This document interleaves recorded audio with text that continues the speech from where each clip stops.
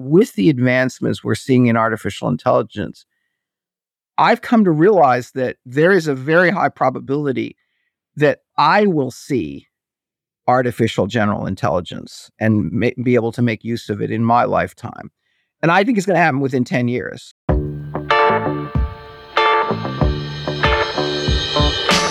Welcome to Data Frames. This is Richie, and today I'm talking to a data legend. Bob Muglia was Microsoft's first technical hire for the SQL Server team back in 1988. And over the 2 decades he spent at that company, he ran a lot of teams building data and business software, including Office and .NET and Azure. In 2014, he became the CEO of Snowflake, where he helped to define the vision for the modern data stack and guided the company into becoming the data warehousing giant it is today. Bob has just written a book called The Datapreneurs. The first half is a retrospective celebrating the entrepreneurial spirit in the world of data that he encountered throughout his career. And the second half turns to his new passion, artificial intelligence. It's a great mix of practical advice and insights about the possible future of AI. That means we've got a lot to talk about. I'm really excited to pick Bob's brain and hear his thoughts on everything from data warehousing to the future of AI.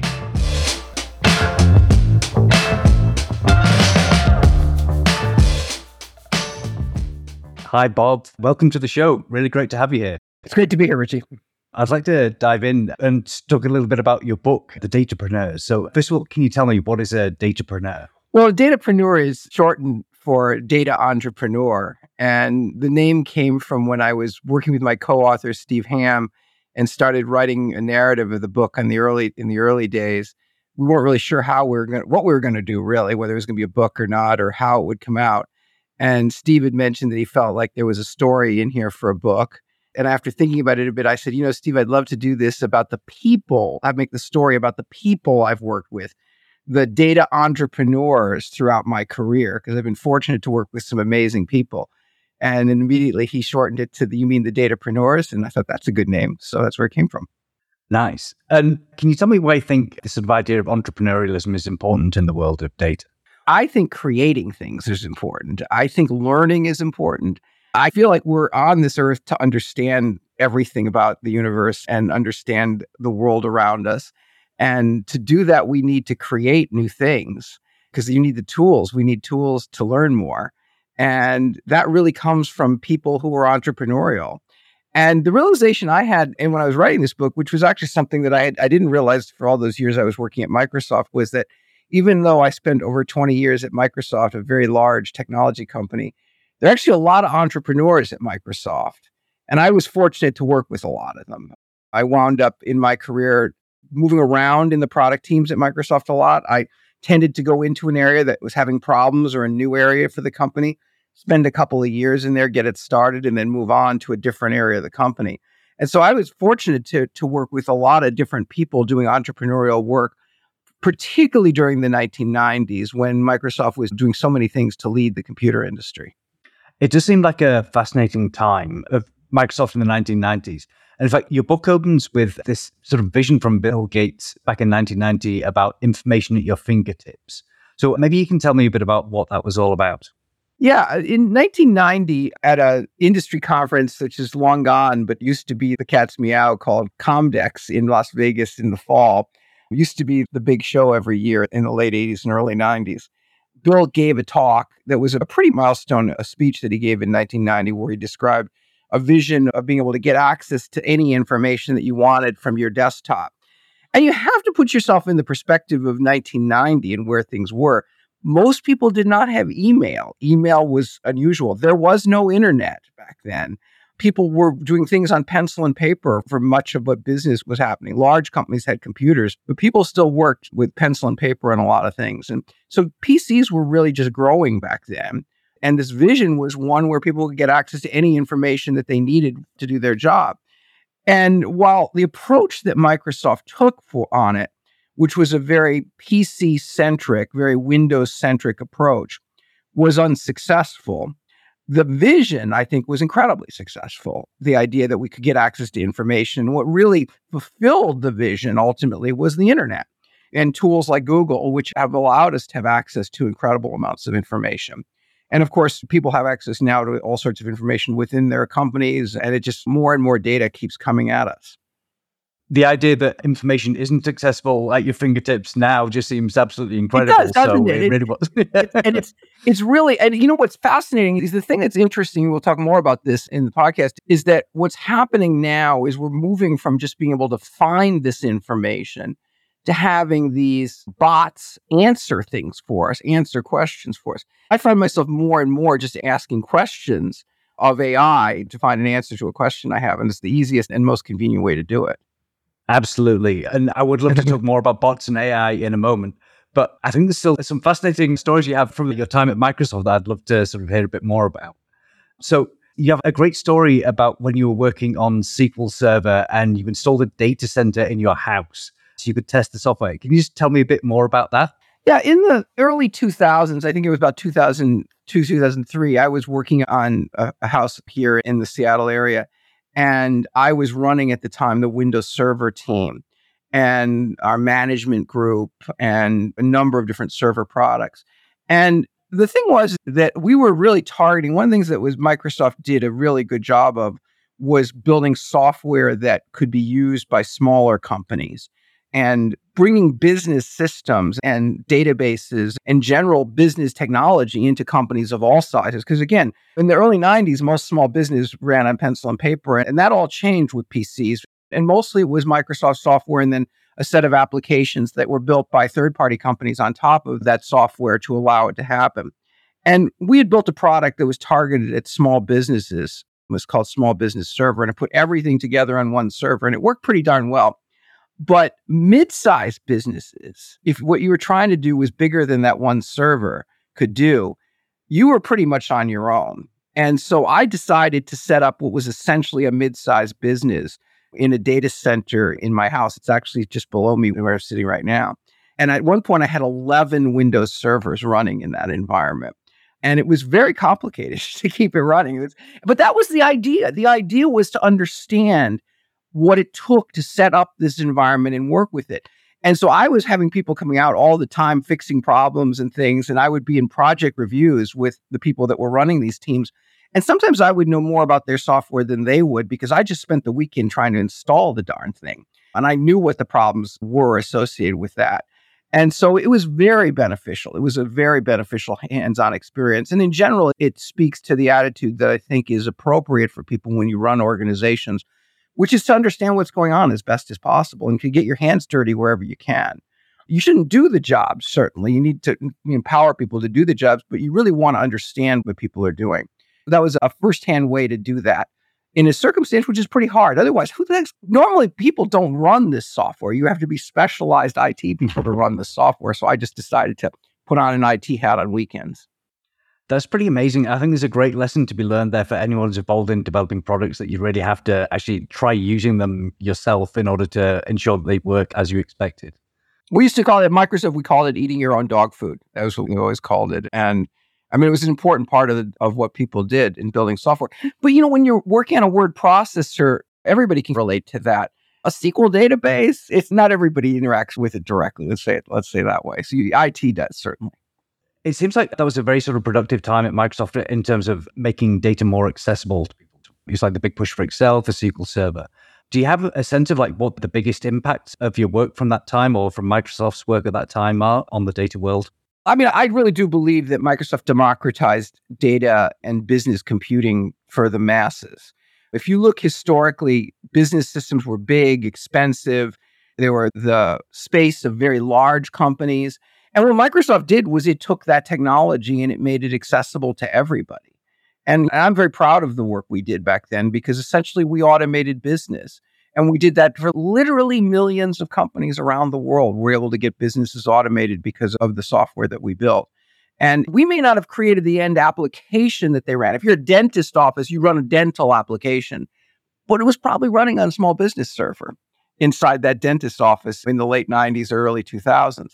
And so we were providing the infrastructure that made that possible. And to me, that was a pretty amazing thing. Windows Server really was the first server system that brought that level of business computing out to a broad audience. Now we have the cloud, and the cloud is an even more of a democratizing force because it makes access even easier. It used to be you had to bring in special people with white gloves and cranes and stuff to set up the mini computer. We made it so you could just set it up on a little PC in the closet. And now, of course, it's even easier. You just sign up for a service. It was a pretty incredible innovation back at the time. And I like that you mentioned that now everything's done in the cloud, which is an essential part of the modern data stack. And of course, you were integral in building that in your time at Snowflake.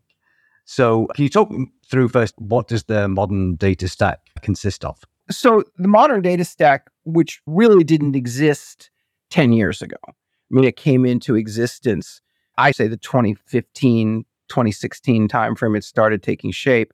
And basically, it was this idea that with the cloud, you could run data analytics and you could deliver this data analytics first and foremost as a service so that people didn't have to run it themselves, that it could be run by another company on your behalf. And so you didn't have to understand how to set up the system and all those other things. So it was just delivered as a service like an application, but it's a software service. The second thing that made the modern data stack really different is because it leveraged the cloud. And in particular, as the technology was built for the cloud, of which Snowflake was really the first example of that, it could scale, the databases could scale way beyond what they could scale before, and they could handle any type of data. Up until that point, databases were very limited in how much data they could store and how many users they could work with simultaneously. So every company wound up breaking up their data into different databases that turned into effectively silos that had to be maintained separately and kept in sync. And it was a mess. It was just a complete mess because data was all over the place. It wasn't the same in different places. People were coming up with different answers for the same problem because they were looking at different numbers because the systems they were working with were different. And it was because there were technical limitations that made that impossible. And the cloud fixed that by making it possible to essentially work with any type of data, to put data of essentially any size. I mean, literally petabyte plus sizes of data you could start to work with. And then also, it allowed you to put as many users on that data simultaneously. Remarkably, a system like Snowflake, one instance of Snowflake for a company can support an entire company. And there needs to only be one copy of the data. And everyone can see the same thing. And that technology is now pervasive across the modern data stack. And then the third element of it, which is very important, is that SQL databases are used at the center of it, and the data is modeled for SQL databases. In other words, the data is structured in a way that these relational SQL databases, of which are quite mature today, are able to work with it. And the SQL databases I think of as the slicer dicers of data. They can chop it up and slice it any different way you want and look at it and aggregate it, put all these kind of functions on it. And they're just incredible arithmetic machines. And collectively, those things are core components. Now, it's gotten to the point where it's really a very complete solution, the modern data stack, where you have ways of getting data in through data pipelines. You have tools to do data transformation, to turn it into the state that you can work with it with the SQL database. More and more, there's tons of machine learning solutions on top. Obviously, BI solutions, tools like Tableau and Power BI. Really, there's just dozens of companies involved in it. And we're now to the point where there are really 5 distinct modern data stack platforms. 2 non-cloud providers, Snowflake and Databricks. They're sometimes called super clouds. They sit across multiple clouds and provide a consistent experience across the physical clouds. And so Snowflake and Databricks have an offering, but there's also equivalent or roughly equivalent offerings from Microsoft they just announced something called Azure Fabric or Microsoft Fabric, which is their modern data stack product. Amazon has a whole set of products that collectively provide a data solution. And then Google with their BigQuery line has it. So we've got 5 different platforms people can choose from. And if you're doing data analytics, you should choose one of them for sure. It's like, just pick one of the 5 and you're probably going to be fine. I mean, I have an opinion. I'm an advocate of Snowflake. I will always be a Snowflake advocate. I help to build the platform, so it's appropriate that I have that. But to me, it's very rewarding to see all of these platforms pursuing a similar path. And they're all trying to build a similar system. Now, they start in a different place. Databricks started with the machine learning and Snowflake started with the database, the analytic database or data warehouse. And so what you start with determines somewhat what you build in the end, but the products that all five of these companies are building are actually quite similar. That's interesting that you see that kind of convergence then, that machine learning and like the data warehouse need to come together at some point. Do you have any other sort of trends you're seeing around that sort of thing then? Yeah, I mean, I think a couple things have happened. One is that the emergence of data lakes as a repository for all data has clearly become the approach that large companies are taking. And what's happened in the last couple of years is that there are now some industry standards for how you format data in a data lake to make it accessible to the modern data stack and to a SQL database. And so there's two technologies people are using. One is called Iceberg, which is preferred, which is what Snowflake has chosen as their primary solution. Google has also chosen it. And Amazon, I think, slightly prefers it, although I do believe they're supporting both. The other solution is called Delta. It came from Databricks, and it is being supported by both Databricks and Microsoft right now. So you have two different formats. We're in a little bit of a beta versus VHS scenario, perhaps, on this, because we do have two different formats that customers can choose. My intuition says that some of these companies are going to support both formats. It is unlike beta and VHS. You can't build a recorder that supports both. You can't do that. With this, you can. And you can support both. And I think we'll start to see that over the next few years, at least with some of the major cloud providers. Snowflake and Databricks are pretty set. I mean, Databricks is pretty much Delta and Snowflake is pretty much Iceberg. But we'll be interested to see what like an Amazon or a Microsoft does. Okay, yeah. I mean, it does seem very common that you end up with two technologies competing. I mean, I guess at least a few years ago, it was very much like R or Python and both doing kind of very similar things in the data space. And yeah, there's tons of examples of these things. And typically one wins. I mean, typically, if you look at it historically, one tends to get more traction than the other, but we'll see over time on this one. Like I say, maybe because you can support both, it won't be that big. It won't be that big of a deal. I mean, the other big thing that we're seeing right now, the other big trend is injecting machine learning solutions into these data stacks and really the products to make it possible to build complete end-to-end machine learning intelligent or data applications. And those, Snowflake just had a whole bunch of announcements yesterday. Today, Databricks is doing a whole bunch of announcements on this. There's a lot of new technology coming out that's making it easier for people to build solutions that incorporate machine learning and in particular the new large language models and artificial intelligence into their data stack. The technology is very promising. Do you have any advice for organizations that are wanting to try and modernize their data stack, try and adopt all this new technology? Well, I mean, right now, what I would say is that everyone should be looking at it and having people that are playing with it. I'll say that, playing with it in the sense of trying to find solutions. One of the really fascinating things about this technology, and it cannot be understated, the importance of the large language model, artificial intelligence technology that's emerged over the last 12 to 18 months. For the first time, we have intelligence in a computer program. We've never had that before. Independent intelligence that's independent of human intelligence. I mean, humans could use intelligence and build a program, and programmatically, the machine would follow that very rigorously. It would always do a very good job of that. But the intelligence always came from the person. Now, the intelligence can come from these large language models and foundation models. And it's an incredible step forward because it allows you to put some glue essentially into every application to make that application more effective. And almost anybody can take and prototype something. If you have some technical capability, you can prototype something with GPT-4 and LangChain and a few other tools that you have and hook something up.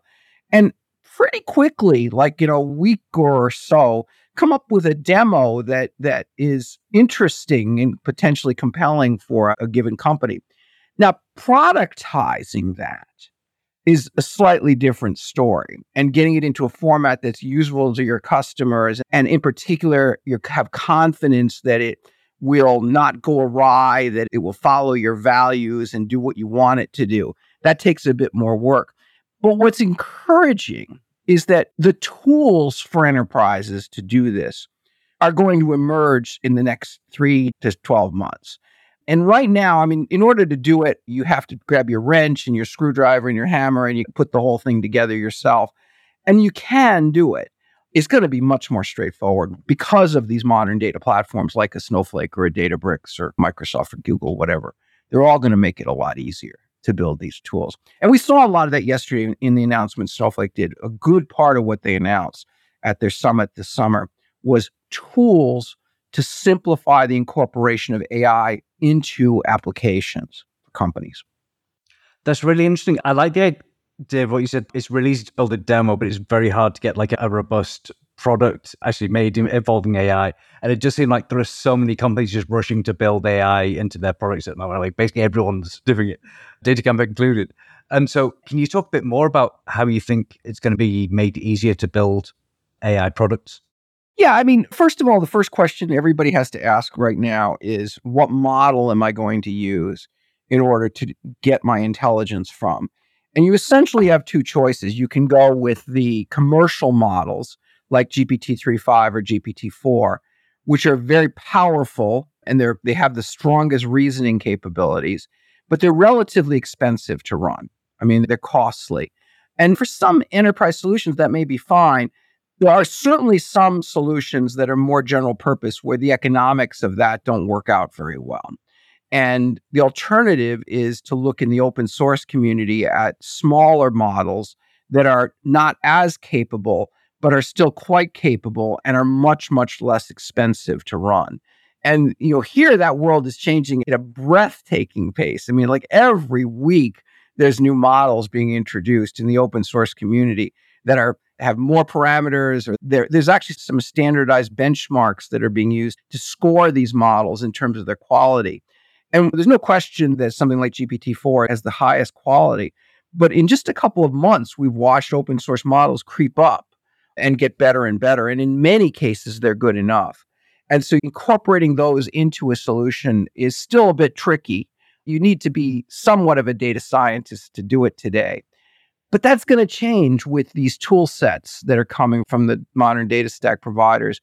The last couple of days, Snowflake talked about AI factories, which are essentially a way in which you can do the fine tuning. You take a pre-trained model that's already been built by somebody else, and then you fine tune it with your customer data to actually understand the characteristics of your particular application.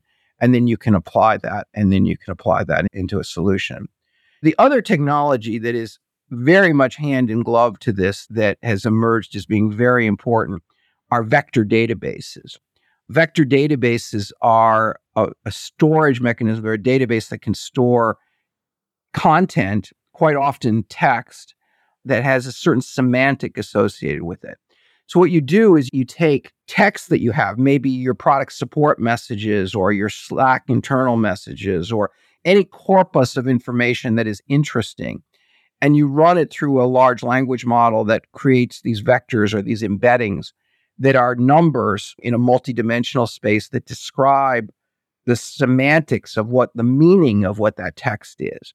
And then you can store that in a vector database and then perform what's called a vector search against it, or a similarity search, to find similar, where you literally you ask a question and you run it through that same embedding model. You get a set of vectors out.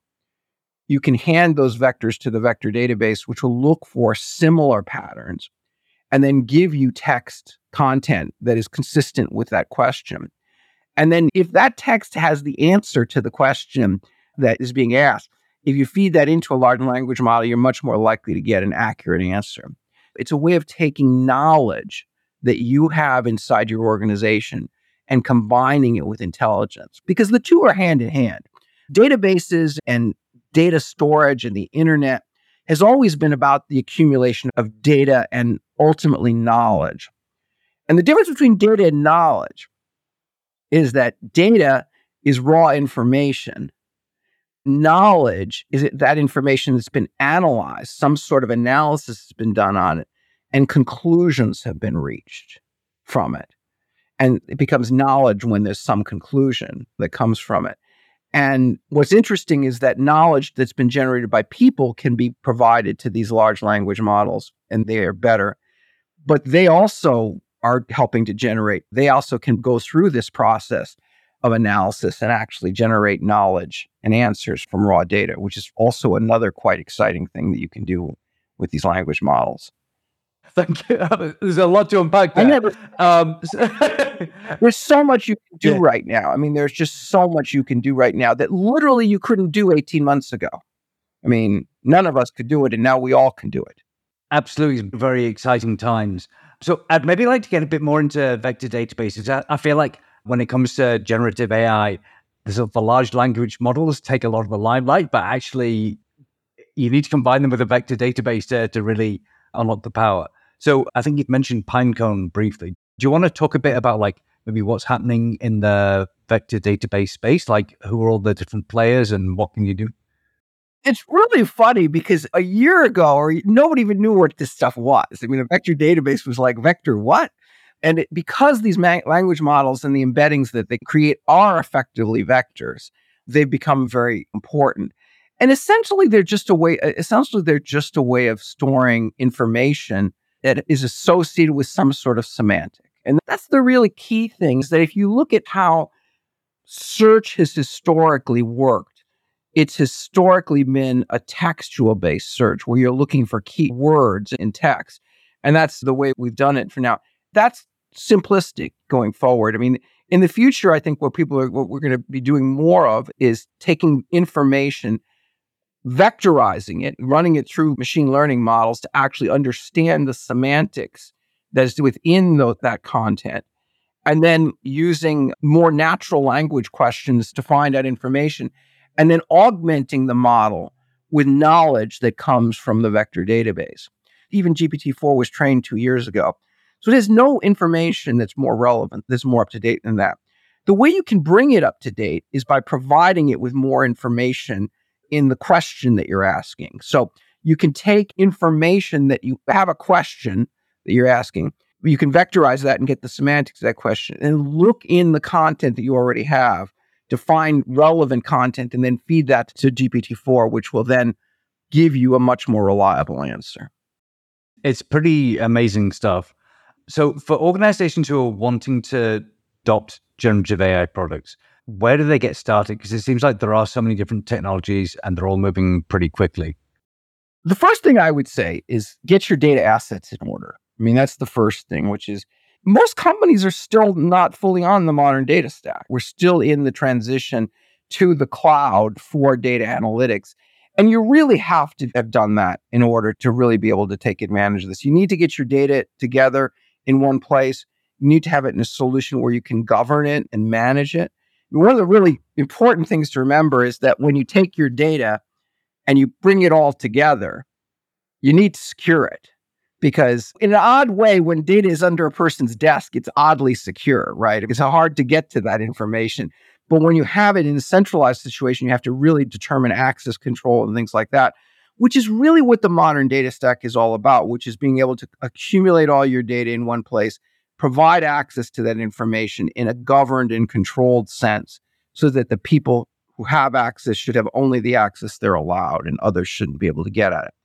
Now, once you've done that, now, I mean, again, I think you look at your modern data stack provider, whichever one you're on, and probably look to the tools that they're providing or the partners that they are working with are providing to help to facilitate this process of building these intelligent data applications that include artificial intelligence and large language models. I mean, there are a small number of organizations on the planet that can just push all this stuff together, and they have the chefs and the data engineers to do it. But most companies don't have that expertise. And the fortunate thing is we're just literally months away from not needing that expertise. So right now, I would experiment, I would play, I would try and understand what applications are the most valuable. I would try and understand where you want to build something. And then I would work with your provider, your modern data stack provider, whether it's Snowflake or Databricks or Microsoft or whoever it is, and work with the tool sets and the partners that they encourage you to work with to actually build these solutions. Because again, the tools are going to improve at a very rapid pace, very rapid. That does seem like a really important point that is worth repeating, the idea that you do need to get all your data into a sensible position, understand what you have, and make sure it's accessible by the right people before you start thinking about like put this into AI. Otherwise, you're just data wrangling. You're just messing around. Your biggest issue is just finding the data and getting it into the right format.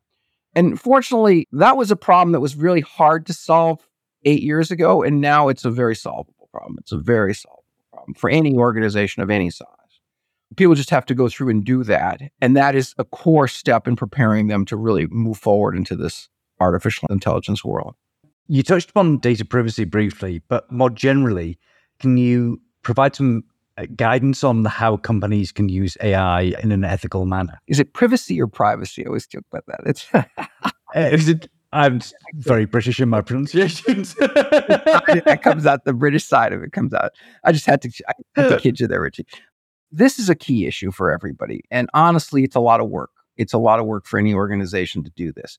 And while the tools exist in the modern data stack to actually enforce the privacy and things like that, the hardest part is actually understanding the roles within your organization and making the business decisions as to who gets access to what data.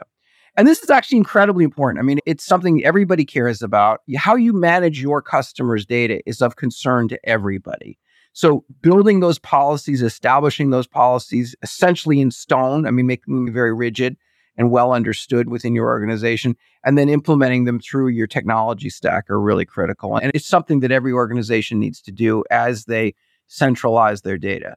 And it's actually one of the hardest things. It's honestly one of the hardest things because you have to make a bunch of business decisions as to who gets access to what information. And that's the technology is always challenging, but it's always the people side of these things that is the most challenging. Oh, yeah, certainly. I'm sure, like, you tell data scientists they're not allowed to access particular data sets. Yeah. Or marketing people. I mean, but you really have to ask yourself, what information should your product marketing people have access to? I mean, it's a fair question, right? And if you're in the sales organization, you should probably have access to your customers, but not somebody else's customer information.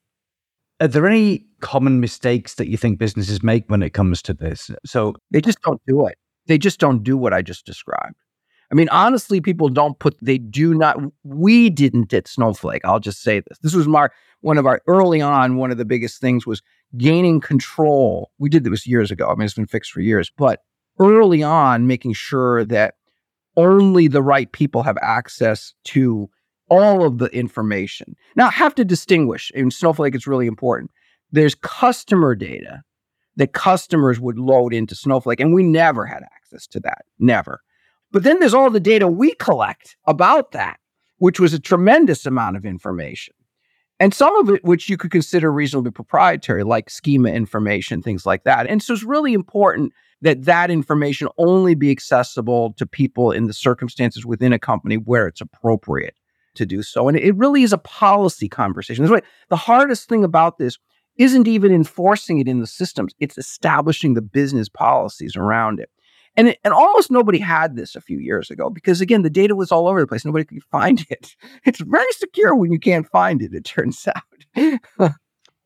That's absolutely fascinating. And to say, like, the sort of general theme is, like, if you want to use AI, you got to do data governance right. If you want to play with your toys, you got to clean your room first. The thing about it is that you really want to be careful because you want to make sure that when you are, for example, doing fine tuning on these models, that you're doing so in a way only with information that should be put into those models, right? You don't want to contaminate those models with data that they shouldn't be looking at. Because especially you have very little control. I mean, it's statistically, once the data is in there, it's statistically determined what the damn thing's going to say. We don't have direct ability to control it. We only have indirect control it by tweaking the weights associated with the neural network. And I suppose it's one of the hardest things to deal with then because it's only going to cause a problem very occasionally. So if you got like a 1% chance of, or even like 0.1% chance of like some data like being regurgitated by the AI, it's only going to like appear very occasionally. It's a terrible thing because it's indeterminate when it would happen. But I'll make the point, it's not hard if you set it up correctly to begin with. And you only do the training or fine tuning on data that the model should be looking at. It's fine to fine tune this model on a specific customer's data, as long as that fine tuning is associated with only that one customer. I mean, that's a fine thing to do. And in fact, that's exactly the way some of these new products are working. One of the companies that I'm involved with is called Docugami. And what they're focusing on is using these large language models to take a business contract, which is formatted. It's very formatted in a way that's text and paragraphs and things like that, and inverting that contract into a data document that describes the data within that contract, and then allowing you to use that to build new contracts and things like that. And the way they have done this and managed to maintain privacy, which I think is a best way to do it, is they took a model. It's all done through open source models, and they use a standard open source model that's been trained on general information. Then they do additional training on that model with business contracts that are openly available on the internet, so that are similar to customer contracts, but that don't have customer relevant data in it. And they call that the green loop. Okay, it's the green loop because it's all safe. Everything's safe in there. And then when you read it, then when you load documents to do the analysis, you load a number of documents, these contracts into Dokugami, and it goes through what's called the red loop, where it does another level of fine tuning and training that's based on the contents of that customer set. But that information is all contained within a customer, and it never escapes from that customer. And that's the right way to do it, where you have general open training to understand English and understand general business terms, things like that. But then when you're dealing with the specifics of a business and a specific of a customer, that training has to stay isolated. And again, this is doable. You just have to do it. You just have to structure it. And the tools will facilitate this over time. Okay, so it does sound like the tooling is not really the problem. It's really a case of getting those business processes right to make sure that you're very clear on what data is public, and then what data is private, what data is right. I mean, look, the Dokugami team these are data scientists, these are sophisticated engineers. I mean, this is top people in the world doing this, and they built a bespoke system that's specifically designed to do what they're trying to solve. That's great. They're an ISV; they can do that. If you're a enterprise and you're trying to incorporate this into your business applications, you probably want to use tools that help facilitate it. And again, while those tools don't quite exist, and we're just on the cusp of a whole bunch of things coming out. And within 12 to 18 months, we're going to go from rags to riches, I think. I absolutely look forward to that. That sounds amazing. I want to take a little sidestep into science fiction now, because you mentioned Isaac Asimov like several times in your book. And so I'd like to know a bit about how Isaac Asimov, in his science fiction and other writing, he's influenced your opinions on AI. When I was young, I read a large amount of Isaac Asimov's novels. The man was unbelievably prolific. I mean, he wrote and edited almost 470 books, which is crazy. Having written one book and knowing how difficult it is, the idea of 470 is beyond my comprehension. And he wrote about intelligent machines in the form of robots over 70, almost 80 years ago, for goodness sakes. And he first defined these things he called the laws of robotics in the early 1940s, before digital computing was invented, if you can really even imagine that. And he was the first writer to imagine an intelligent machine as something that is a tool created by man to help people, versus some being that we shouldn't have, Frankensteinian being that it was that we were tampering with God. I mean, that was everything before that was when anything of any kind of legends or anything where people were creating some entity or machine, it was always we were tampering with God before then. And Asimov didn't see it that way. He saw this as a technical project. And he was the one who coined the term robotics, which is really the technology of building robots as tools to help people. And he very much saw that there's a lot of complexity of intelligent robots living and working with people that are highly imperfect. And he came up with these three laws, the initial three laws of robotics, that a robot may not harm a human being or through inaction allow a human being to come to harm. That's the first law. A robot must obey the orders given to it by human beings, except where such orders would conflict with the first law. That's the second one. And then the third law is a robot must protect its own existence as long as such protection does not conflict with the first or second law. His stories that he wrote in the 1940s and the 1950s on robotics were really parables of essentially machines that were perfectly obeying these three laws, interacting with much less perfect humans, and the challenges of that. And one of the criticisms of Asimov's laws is that what does it mean to injure a human being or to allow a human being to come to harm? Of course, it's a very vague term. And we can think of that in very broad ways. It turns out that Asimov's writings were largely about what that term means. I mean, he explored across these different stories different kinds of harm and how that harm was inflicted and how the robot had to respond to that because it was following the laws. And I just think that these ideas of these laws, which were burned into the brains, a positronic brain that Asimov invented, we aren't going to have anything quite like that with our AI and large language models. We can't burn laws into the neurological circuits of a large language model, but we can build the rules in which these things operate. And I do believe these laws are useful guidelines for us as we create intelligence. And the other thing that to me was even more remarkable is that Asimov put aside the robot stories for almost 30 years, and then he came back to them in the 1970s. And he wrote a few novels late in his career. And in those latter novels, some of his robots were more advanced and had become what we might call a AGI or artificial general intelligence, or maybe even a superintelligence. And in Asimov's writings at that point, these robots were interacting with leaders of human society and having an influence on it. They're very benevolent, okay, because they were following the laws. But in it, the robots realized that the laws were insufficient, and Asimov added what he called the zeroth law, which is a robot may not harm humanity or through inaction allow humanity to come to harm. And when you hear Geoffrey Hinton and folks talking about existential risk of artificial intelligence, it's really about what happens if these things become super intelligent and get beyond us.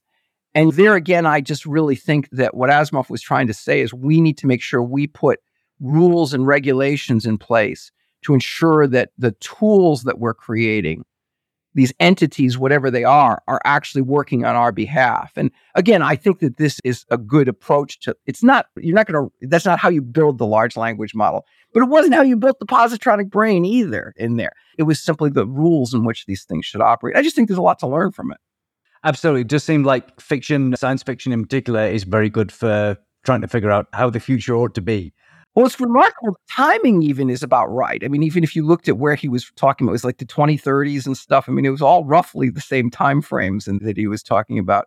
I mean, I think he was a prophet. I just really think he was a prophet. And there's a lot we can learn from what he wrote. Absolutely. Maybe time to dig out some of his books from the library, I think. One of the most enjoyable parts of writing this book is I've reread a whole bunch of the Asimov robot things and robot novels and robot stories, and they're really great. They're really fun. They're old and somewhat quaint, perhaps, but they're really wonderful.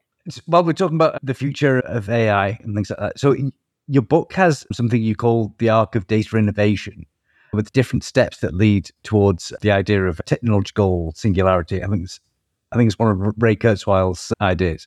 But can you tell me a bit more about what this arc is? The book right here. Oh, he's got his book. Nice. Well, let me say, when I first started writing the book, I knew there was always an arc of data innovation that was a part of the book, and it was an important element of it. But 2 years ago, when I first started writing it, I really thought the arc ended in the data economy and how data is going to change our world, and it has been changing our world. And what's happened is, and to me, the big thing is that with the advancements we're seeing in artificial intelligence, I've come to realize that there is a very high probability that I will see artificial general intelligence and be able to make use of it in my lifetime. And I think it's going to happen within 10 years. So, I had thought that the horizon for this, I've always believed this was coming. I mean, as an Asimovian, as a kid, I always believed these robots were going to come someday. But I thought it'd be 2100 or something that we would see this. And therefore, I didn't think I would see any of it. But now I think that even a 60-plus-year-old will see AGI and perhaps superintelligence and a technological singularity. Let's talk about what it is. A technological singularity is an advancement in progress that is beyond human speed. And what we've been seeing, in a way, for thousands of years, but very much since the advent of the digital computing, is an acceleration of progress. And that's what's represented in the arc of data innovation. It's really an acceleration of progress. Things are going so much faster. I go back to when Bill did his information at your fingertips speech. Things moved a lot slower than they move right now. It's stunningly slower than they move right now. And we have continued to see this progress in acceleration of pace of technological innovation. And there is no question that these artificial intelligence systems that we're building are going to accelerate that. It will accelerate that. And another potential major accelerator is quantum computing, if and when we see that. I didn't put that in the arc, but it's another big one potentially. And ultimately on this, it's going to continue to keep getting faster and faster. Does it ever get to the fast point where we can't keep up? Well, I don't know. That's what a singularity is. And if that does happen, I just want to make sure that wherever it's going in a direction that's beneficial to mankind. And I think we can do that. I think we can achieve that. I've always been a technical optimist. I've always believed that you can specify what you want to build. And I think we can be successful in this. I've said that's like one of the bolder claims made on the podcast that we're going to have artificial superintelligence in our lifetimes. I'd be amazed if you're right. That's going to be it's going to be astounding. Well, you're going to have artificial, I think you're going to have artificial general intelligence, really, because it's getting there at a fairly rapid rate. I mean, it really is. It's increasing reasonably fast. Whether it gets progressively smarter, that's a really interesting question. So, do you think there are going to be any important issues that these sort of more powerful AIs are going to be able to solve in sort of humanity's near future? Well, I think they're going to help us in all kinds of things, right? I mean, I think they're going to help us to accelerate medical science and drug discovery. They will help us in diagnosis of medical issues. They're going to automate business processes and make business processes more efficient. They will help us in all kinds of potential discoveries. I think that between AI coming out and being able to see some and solve some problems, and then potentially quantum also coming, quantum can solve a whole set of problems that are essentially completely unsolvable in the digital space. And so it's going to be a fascinating time frame. There's a lot of discovery out there. We don't know very much about the universe. There's a lot more to learn, and we're learning it faster and faster. Definitely agreed. There's so much more exciting stuff out there to learn always. Yeah. So do you think there are going to be any sort of unexpected consequences once you have incredibly powerful AI? There's going to be all sorts of unexpected consequences. The thing about this, and this is really important, we were talking about the existential risk a second ago. That's the long-term risk in terms of superintelligence. The short-term risks are that these are powerful tools that can be used by people to do things on behalf of people. And like every other tool created by man, it will be used for every possible purpose, the good, the bad, and unfortunately, the evil. And everything we've ever built has been used that way, right? I mean, everything. The hammers have got lots of positive uses, and they have some negative uses too. And the one thing that I think is purely negative is nuclear weapons. You compare AI to nuclear weapons. To me, they're incomparable in one sense, which is that there's no productive use of a nuclear weapon, and there's millions of productive uses of AI. Both potentially have some existential risk. Although, if you ask me, I'm still more worried about the nuclear weapons, I think, than I am about the AI in terms of existential risk. But I was a Cold War baby. I grew up during that era, the duck and cover era. I remember what that was like. But people are going to do everything with this. And we're already seeing terrible deep fakes being built. It seems like every day the news has some new story of AI, whether it's positive or negative, whether it's some new horrible deep fake that somebody's doing to cause problems, or whether it's a new Beatles song that includes John Lennon's voice in it, created by artificial intelligence, which I would say is certainly a positive thing you're doing. It can be done. Absolutely. I mean, it's just such a huge range of possibilities for good or bad with this thing. So maybe can you tell me what you're most excited about as far as AI goes? Well, I guess it's hard to put a finger on this because every single thing is going to be reinvented. So again, you have intelligence in a computer now for the first time. And for the first time, a computer can actually understand and respond to English and other native languages. That's remarkable because it lowers the barriers between man and machine dramatically. People have been talking about these autonomous vehicles, all these things. You still need a way of communicating with the device that you're dealing with. I mean, I always wondered until this year, I was wondering, how are you going to, when we have these autonomous Ubers that take us from place to place, how are we going to tell the car where to drop us off in the end? Because every Uber conversation, every Uber ends, they'll know what to do. So the fact that you can use English, so like, for example, SQL, which has been such an important language in data analysis. I mean, it's the lingua franca of databases. It's going to become more of an intermediate language, and English is going to become the primary language for data analysis. And people are going to express their queries in English, which will then get translated into SQL. It's still going to get translated into SQL, but English is going to become much more important. And that was not really foreseen as possible. I mean, there's a number of people trying to do it, but it's only become really viable in the last really 6 months. Absolutely. I mean, doing data analysis with just natural language is just such an amazing improvement in many cases. Absolutely brilliant, not having to remember SQL syntax. At the moment, the only model that's doing a decent job of it, I think, is GPT-4, actually. I mean, I don't know if there are any, that when I hear people are working with translating into SQL, they seem to be using GPT-4 because they need the reasoning capabilities that model has. So like I say, it's really recent that this seems to be breaking through. I suspect my view is that in 12 to 18 months, there'll be open source models that'll be capable of doing that. But right now, it's not true. All right. So before we wrap up, a couple of not AI questions for you, or there could be AI depending on how you answer them. So first of all, like if you've been involved in like so many different companies over the years, so I'm just wondering if you were going to start a new company today, what sort of area would it be in?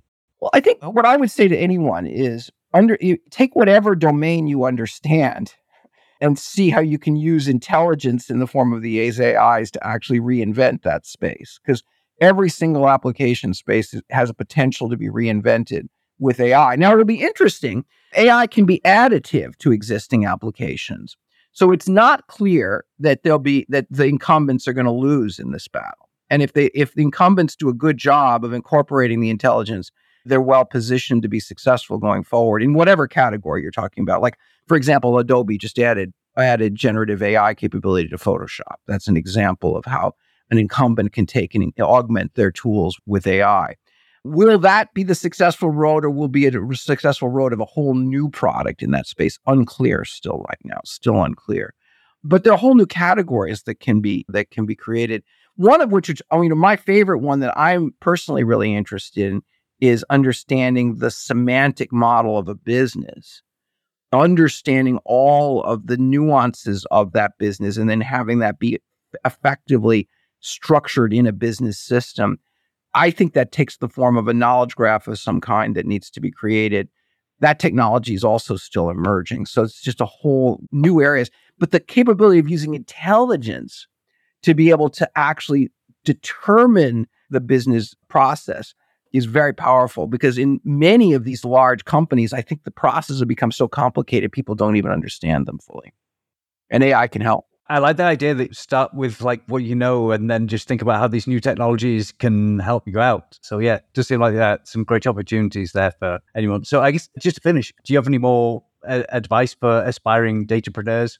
Follow your dream, really. I think it's a great time. If you have an idea, if you would like to be entrepreneurial, it's a great time to do it. It really is a good time. There's a lot of new things you can work on. It's a very brave new world with this new technology. Nobody has too big of a lead on it right now. So there's just a lot people can do. But take what you know and apply it in a way that really solves problems in a different way for people. But leverage your strengths. That's my best thing to say to everyone. Leverage your strengths. Great advice. Thank you so much, Bob, for coming on the show. Loads of great advice throughout. It's been great having you. Great. It's been good talking to you, Richie.